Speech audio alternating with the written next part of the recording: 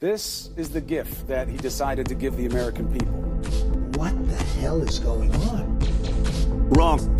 Wrong. Drugs? Wrong. Healthcare. Wrong. A wall. Wrong. Republicans. Wrong. Democrats. Wrong. Wrong. They're not sending their best. Wrong. Best. Broadcasting from an undisclosed location. From deep within the CSU headquarters by the pool that Joe Biden can't kick us out of, this is Everybody's Wrong. Welcome back, everybody.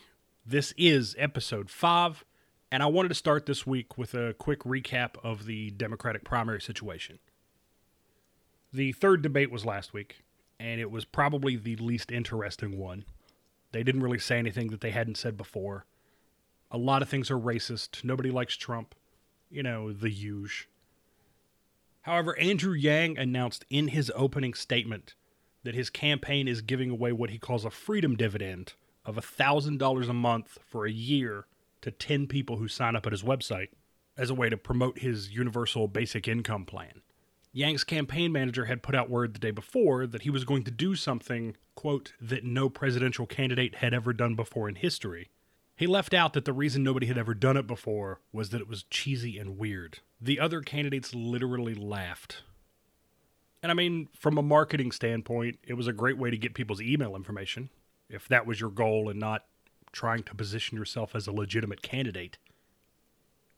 It's worth pointing out, though, that according to the most recent Emerson poll, Yang is now ahead of Kamala Harris in California, her home state. So along with her poor debate performance, it's just another step along the long downward spiral that is Harris's campaign. Hashtag Kamala Harris is a cop. Biden actually started off much stronger than normal. He went toe-to-toe with other top candidates over the cost of healthcare proposals, claiming that his was the cheapest and most realistic one. But he eventually went back to his normal mumbly self. Castro took some pretty heavy-handed shots at Biden's age, which nobody seemed to appreciate. Only time will tell what effect this will have on Castro's already non-existent chances of ever being president. Speaking of hopeless candidates, Robert Francis O'Rourke doubled or even tripled down on his promise to ban AR-15s and AK-47s, going into what seemed to be a very honest and passionate response to shootings, much like the one that happened in his hometown of El Paso. He continued to not know anything about the weapons themselves, going beyond the normal mischaracterizations. He went on about the bullets being designed to shred your organs or whatever. It was a little weird, but at least it seemed genuine. This was presumably the reason his poll numbers rose a little bit after the debates. One of these days, I'd like to do a whole show on the gun control proposals and red flag laws and clear up a lot of that misconceptions. He's certainly given us a lot to talk about. Warren also saw a bump in her poll numbers, in spite of, or maybe because, she had much less speaking time this round. Whatever it was, it helped get her an endorsement from the Working Families Party. They are a progressive political group, and they had actually endorsed Sanders in 2016. Sanders described the group as, quote, the closest thing to my vision of democratic socialism. So that should basically tell you what they do. Warren's endorsement came much to the disappointment of Bernie bros everywhere, who were on Twitter calling the endorsement a real shame, a betrayal, and just another episode in the generations-long drift of labor parties away from the working class. I'll tell you, Twitter is a weird place, but the Bernie people are some of the most delightfully dramatic people on there. I don't necessarily mean that in a negative way, that's just a fact. Bernie, by the way, had a very flat performance. I guess he was sick or something. He sounded pretty rough, but I just assumed that was from yelling at kids to get off his lawn. But to be fair, he didn't really have to say anything. I think his plans are probably the least plausible, but he's pretty consistent about what he says. At this point, you should pretty much know his answer before you even ask him the question. And one more thing about Biden, and this really has nothing to do with the debate or the election or anything else. This is just something I kind of found amusing. In 2017, Wilmington, Delaware named a pool after Joe Biden. A video recently resurfaced of the ceremony, and Biden talks about his time as a lifeguard at the pool in 1962, I think. He sits on the lifeguard tower for pictures, and he recounts an altercation with a man named Corn Pop. And Corn Pop was a bad dude. And he ran a bunch of bad boys. And I did. And back in those days, to show how things have changed, one of the things you had to use, if you used pomade in your hair, you had to wear a bathing cap. And so he was up on the board, wouldn't listen to me. I said, hey, Esther, you, off the board, or I'll come up and drag you off. Well, he came off, and he said, I'll meet you outside. And he said, I'll be waiting for you. He was waiting for 3 guys in straight razors. Not a joke. There was a guy named Bill Wright, Mouse. He was the mechanic. You know the chain? There used to be a chain that went across the deep end. And he cut off a 6-foot length of chain. He folded up. He said, you walk out with that chain. And you walk to the car and say, you may cut me, man, but I'm going to wrap this chain around your head. So I walked out with the chain. And they had, in those days, you used to remember the straight razor. You'd bang them on the curb, get them rusty, put them in the rain barrel, get them rusty. I said, first of all, I said, when I tell you get off the board, you get off the board, and I'll kick you out again, but I shouldn't have called you Esther Williams. I apologize for that. He said, you apologize to me? I said, I apologize for that, not for throwing you out, but I apologize for what I said. He said, okay, close the straight razor, and my heart began to beat again. It's such a weird story. It's over the top. Everyone involved sounds like they stepped out of an old movie with their rusty straight razors and rain barrels or whatever. And obviously most people were pretty skeptical about the story. But former Wilmington Mayor Dennis Williams says Corn Pop is, quote, real as the moon in the sky. Because why wouldn't he say something weird about an already weird story? Also, for anybody who didn't get the reference, I had to look up Esther Williams. She was a famous swimmer in the 40s. So even in 1962, Biden's references were already outdated as hell. Moving on. You may be one of those people that thinks that vaping is stupid. Like, really, really stupid. Or that it makes you look somewhere between a hipster douche nozzle and a mango-scented locomotive carrying the entire cast of Entourage. Or imagine if Nickelback's Fog Machine wore a fedora and lived in its parents' basement. All of those things are legitimate criticisms, but what you can't say is that it should be illegal. Over the past several weeks, officials have been investigating a lot of pulmonary illnesses in a number of states, and at least 7 deaths seemingly related to vaping. While the CDC believes the cause to be chemical exposure, it can't really nail it down beyond that. Some people say it has to do with knockoff cartridges from China, or a bad additive, or even a mistake made by people who mixed their own. Some of the illnesses were relatively minor, but some were pretty extensive. At least one kid had to be put on aggressive life support. Machines more advanced than your regular run-of-the-mill life support. One machine, called an extracorporeal membrane oxygenation machine, actually performs lung function for you. A respirator helps you breathe by forcing air into you. But this thing actually takes your blood, removes the carbon dioxide, adds oxygen, and then puts it back into you. That's just crazy. Just take a minute to appreciate that. I mean, high five to science. Now, I completely understand that vaping helps a lot of people quit smoking, and it does theoretically seem to be somewhat healthier alternative to traditional smoking. But you are still putting things in your lungs that were never meant to be there. There is still an inherent risk at play here. However, e-cigarettes and vapes and such have been around for 10 years now. If they were the problem, we would have seen a lot of issues already. The first death came in late August, so this is clearly something different. But in true government fashion, we can't wait around for things like research or facts. We just have to ban all the things now. And when I say all the things, at the moment it's just the flavored variations, but there is talk of expanding the ban, especially if deaths continue. What has not been banned are cigarettes. And not that I think that they should be banned in any way, but it just seems strange that if lung-related illnesses are the problem, that you would totally ignore tobacco products. It's probably just a coincidence and in no way connected to the shit tons of money tobacco companies pour into campaigns. In addition to Trump's impending ban, some states have already taken their own steps, most notably Michigan and New York.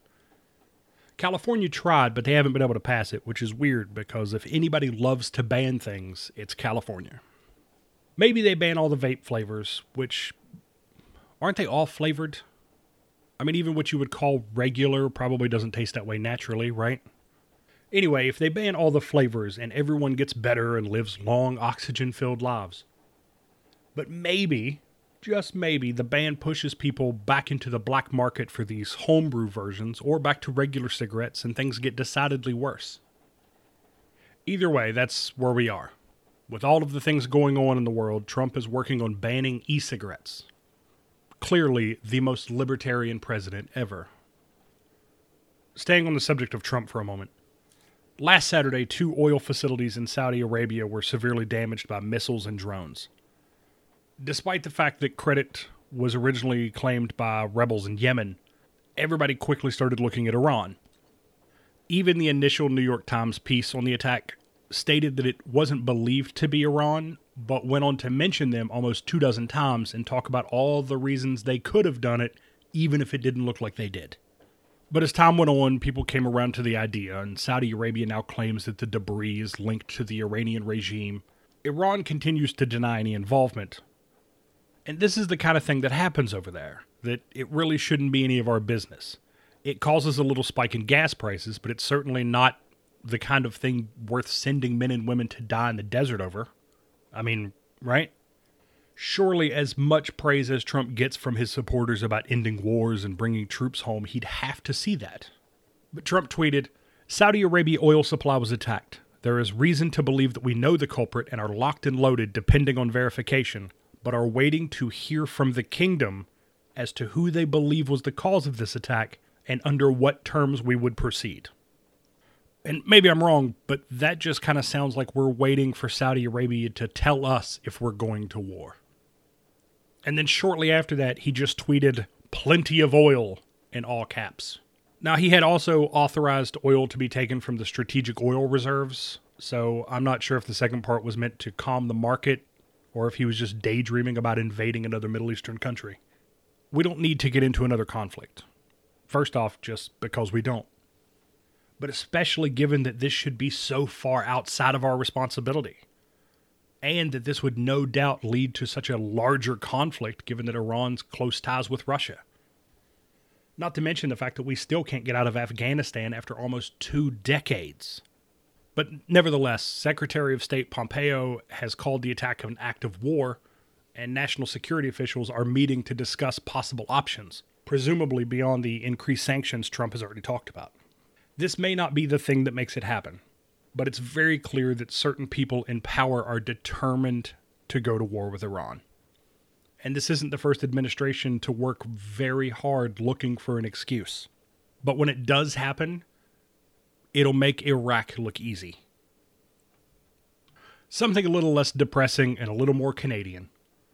How much of a failure do you have to be to lose money selling weed? The Ontario Cannabis Retail Corporation lost $42 million last year, attempting to do something that even middle school kids seem to pull off just fine. And you would presume anyone that terrible at business wouldn't be around very long, but that's kind of the problem. The Ontario Cannabis Retail Corporation isn't a regular company. It's what they call a crown corporation, which is a state-owned business.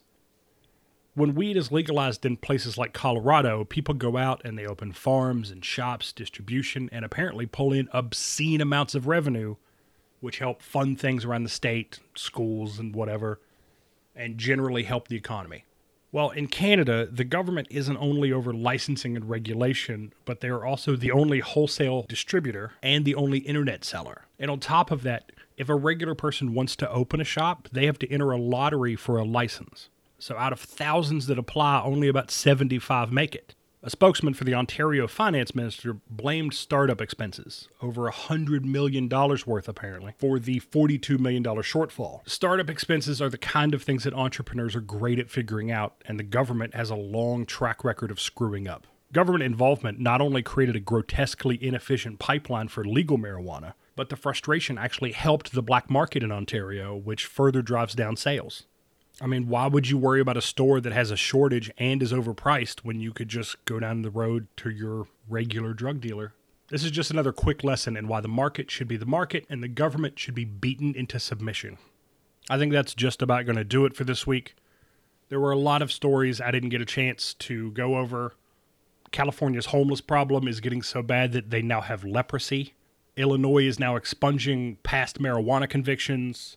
I wanted to talk a little bit more about Epstein. The federal government is starting an initiative to basically fight deepfakes and memes. There was just a lot going on in the news that we got too busy to cover. Hopefully we can do better next time. I appreciate everybody listening. If you would like to connect with us, Facebook, Common Sense Underground is your best option. The website is being redesigned, but we still need to hire designers, so that's just... don't even worry about that for a while. Just keep coming back here and to Facebook. If you would like to yell at me for something, I am the B Parsons on Twitter. Otherwise... oh, we have outro music now. This isn't freedom. Freedom. Anyway, thanks everybody for listening. Have a good one.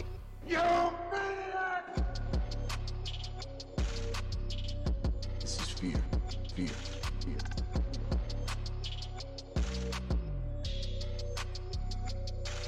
Damn you!